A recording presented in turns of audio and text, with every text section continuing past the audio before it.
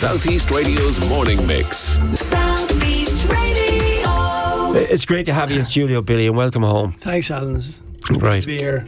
Can I just mention to the listeners, and they're texting in, New Conversations, it's still out there. Just keep texting the words New Conversations will change your life from Anne Houston. We have 3 copies of the book autographed to give away. We'll announce the winners just before 12 today. How are you, Billy? Billy Walsh is here in studio with us. Good, Alan. Great form. Thanks be to God. So you're home for a little break, but you're still very actively involved with the American boxing situation. Yeah, the team are just on a break at the moment. So we were in Sheffield the last couple of weeks in the training camp with the British team, and we got an opportunity. Well, when I'm on this side of the world, I got an opportunity to get home for a week and see everybody. Yeah. So, Billy, like you came back recently. I just want to look at your LinkedIn with It's Good to Talk, because Madeline was in studio with me the other day, and in a busy schedule, you decided to give your support to It's Good to Talk. Can you tell me why? Yeah, look, I think it's a very important piece of, for, really in the times that we're living in. People, there's a lot of mental health issues, and It's Good to Talk. I think they're a great organisation. They've helped thousands and thousands of people since its inception in 2012, and I think they lend support because financially they need money to survive, and they're not getting anything from government or HSE. So I think if I could help along the way to get some awareness and to get some finance towards them to help them continue to survive.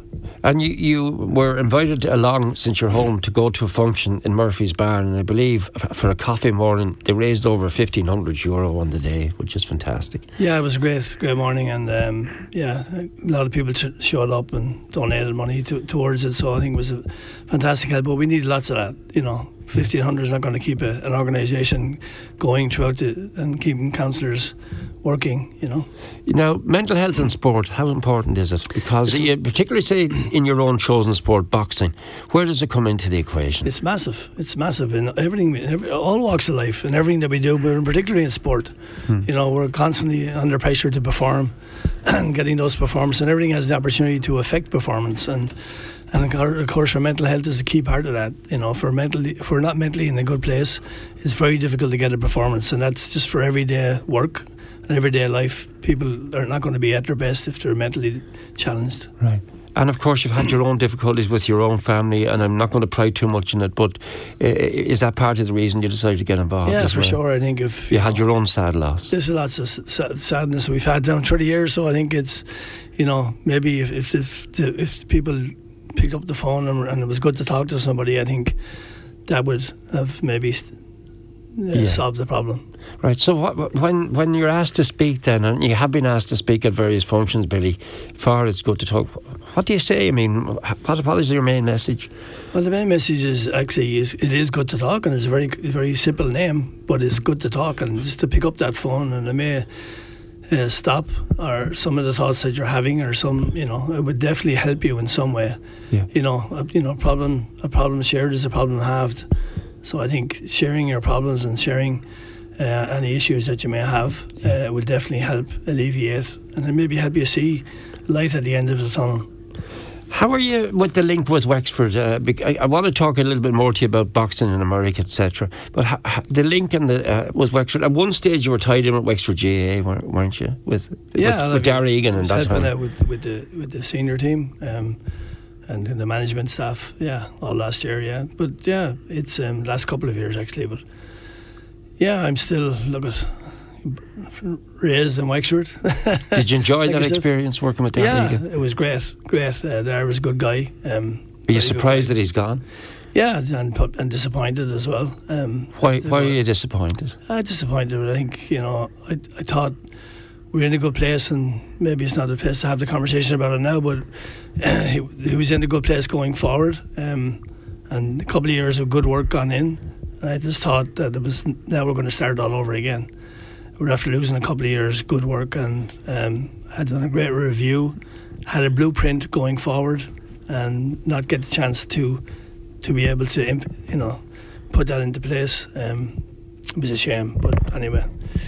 Were you disappointed the way that it all ended for him then? Yeah, definitely. Yeah, it wasn't very nice, but at the end of the day, we're in the sport, it's it's a cutthroat business sometimes, and people felt it was time to move him on, but I just thought it was an opportunity, going into a third year, final year of a contract with a blueprint coming out of a review which had all the pieces, and when the team had suggested that he was the man for the job.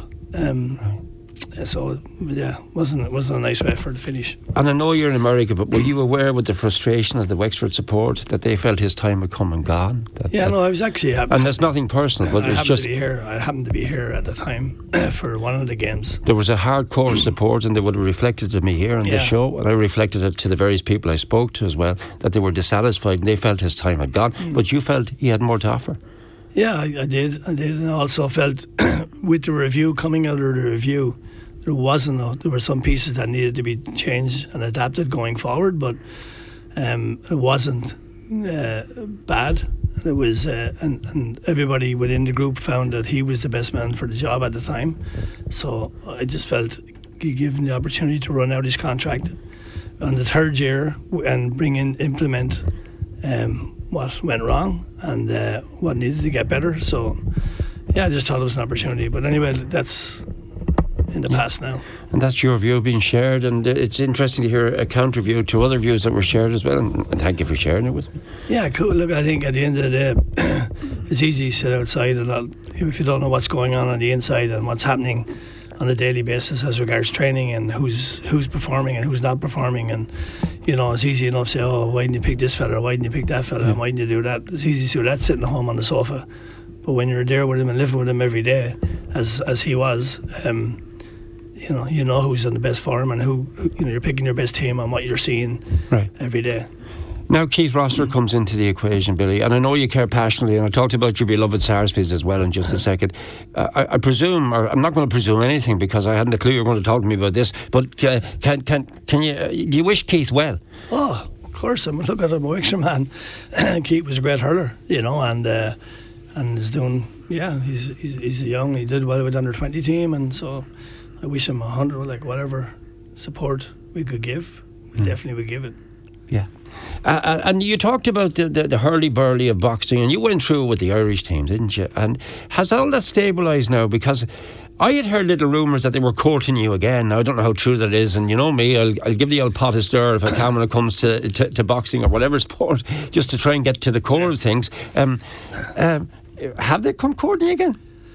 There's been a few inquiries, all right, but this... In what way? It's not going to happen. Yeah, it's not going to happen. No, it's not going to happen. Is it a case of once bitten, twice shy, or what is it? It's just, they need to change. Nothing has changed since I left. We've seen Bernard Dunn move on to India boxing. Again, similar circumstances to myself, and nothing really has changed. They voted recently not to stay with IBA and not to allow us, USA and Great Britain to come here for a training camp. So nothing really has changed, and so yeah. In the meantime, talk to me about your love of the American boxing team. Yeah, really. I mean, I'm again, I'll be honest, a lot of people, when they hear that you're home, is he back to stay? Because people would love to see you in the corner of the green of Ireland again. It's not going to happen by what you've told me, not in the current climate. No, there needs to be a lot of change before that happen. But yeah, the team, we've got a really good squad. We're getting ready for the Pan American Games, which are on in October in Santiago in Chile. I'm home, they're all off for a week now, so I'm home for the week, and then I head back on Sunday to hook up for training again as we head down to Santiago. Yeah, we're in good shape. We've got a decent, really good team, so I'm looking forward to. It's our first qualifier for the Olympics, so we'll hope to qualify most of our team at the Pan American Games.